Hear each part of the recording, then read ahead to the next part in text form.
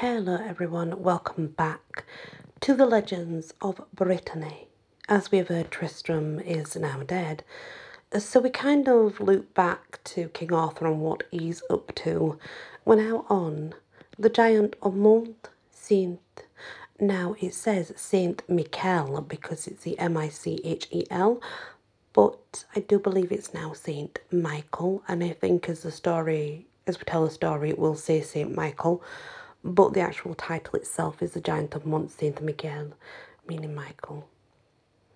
It was when he arrived in Brittany to ward off the projected invasion of England by the Roman Emperor Lucius that King Arthur encountered and slew a giant of marvellous bigness.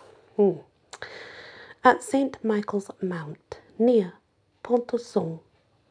This monster, who had come from Spain, had made his lair on the summit of the rocky island, whither he had carried off the Lady Helena, niece of Duke Hall of Brittany. Many were the knights who surrounded the giant's fastness, but some might come at him, for when they attacked him, he would sink their ships by hurling mighty boulders upon them, while those who succeeded in swimming to the island were slain by him.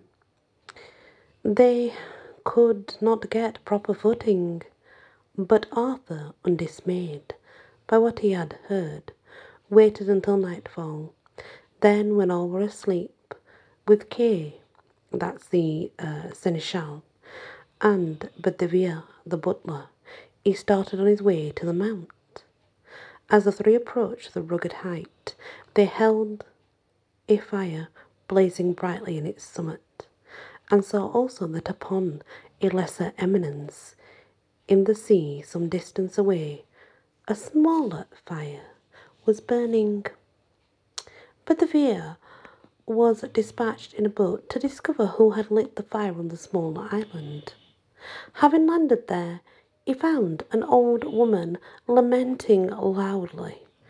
"Good mother," said he, "wherefore do you mourn? What has befallen you in this place, that you weep so sorely?"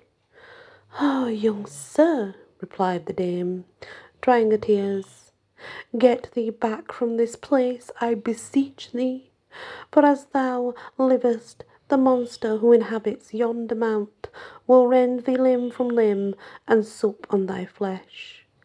But yesterday I was a nurse of the fair Helena, niece to Duke Cohel, who lies buried here by me." "Alas, then, the lady is no more," cried Bedivere in distress.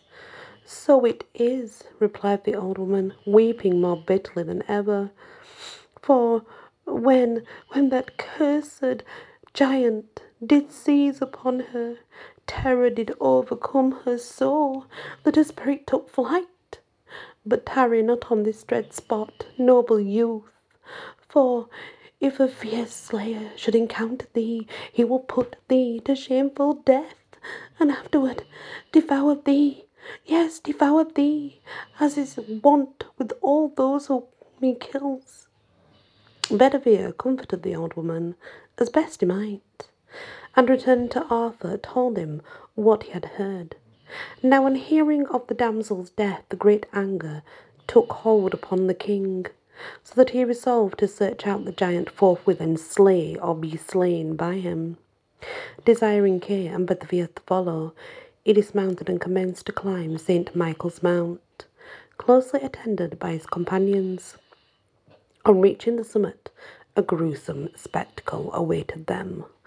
The great fire that they had seen in the distance was blazing fiercely, and bending over it was the giant, his cruel and contorted features besmeared with the blood of swine, portions of which he was toasting on spits. Startled at the sight of the knights, the monster rushed to where his club lay.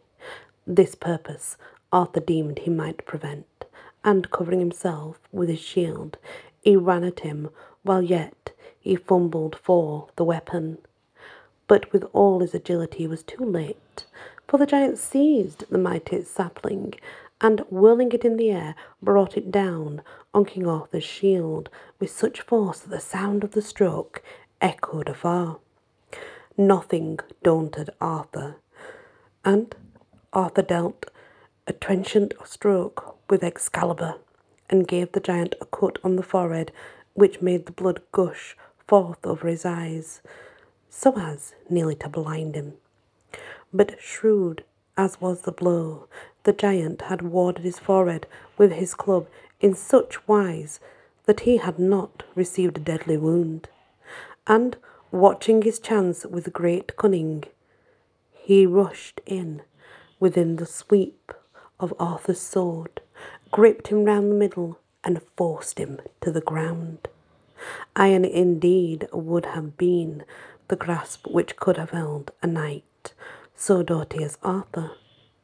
Slipping from the monster's clutches, the king hacked at his adversary, now in one place, now in another, till at length he smote the giant so mightily that Excalibur was buried deep, deep in his brain pan. The giant fell like an oak, torn up by the roots in the fury of the winds. Rushing up as he crashed to the earth, Sir Bedivere struck off the hideous head, grinning in death. It was grinning in death, to be a show to those in the tents below. But let them behold it in silence and without laughter, the king charged Sir Bedivere. For never since I saw the giant Ritho upon Mount Eri have I encountered so mighty an adversary. And so they returned to their tents with daybreak. That's an interesting story. I guess King Arthur is going around slaying giants, which most people would associate King Arthur with slaying of dragons, not with giants. So that's different. But at the same time, when we go back to the original Jack and the Beanstalk, it's not called Jack and the Beanstalk, but the point is, the original Jack and the Beanstalk's the same. Jack killed giants from the start. It was Jack the Giant Killer. It had nothing to do with magic beans or growing a beanstalk. The original Jack is Jack the Giant Killer, and he went killing giants. So yeah, it's interesting, isn't it, to see how they change and manipulate things over time. Thank you for listening to this episode. Please subscribe if you are not already, and hit the bell so you'll be notified whenever there's a new story to listen to. And I wish you all many, many blessings.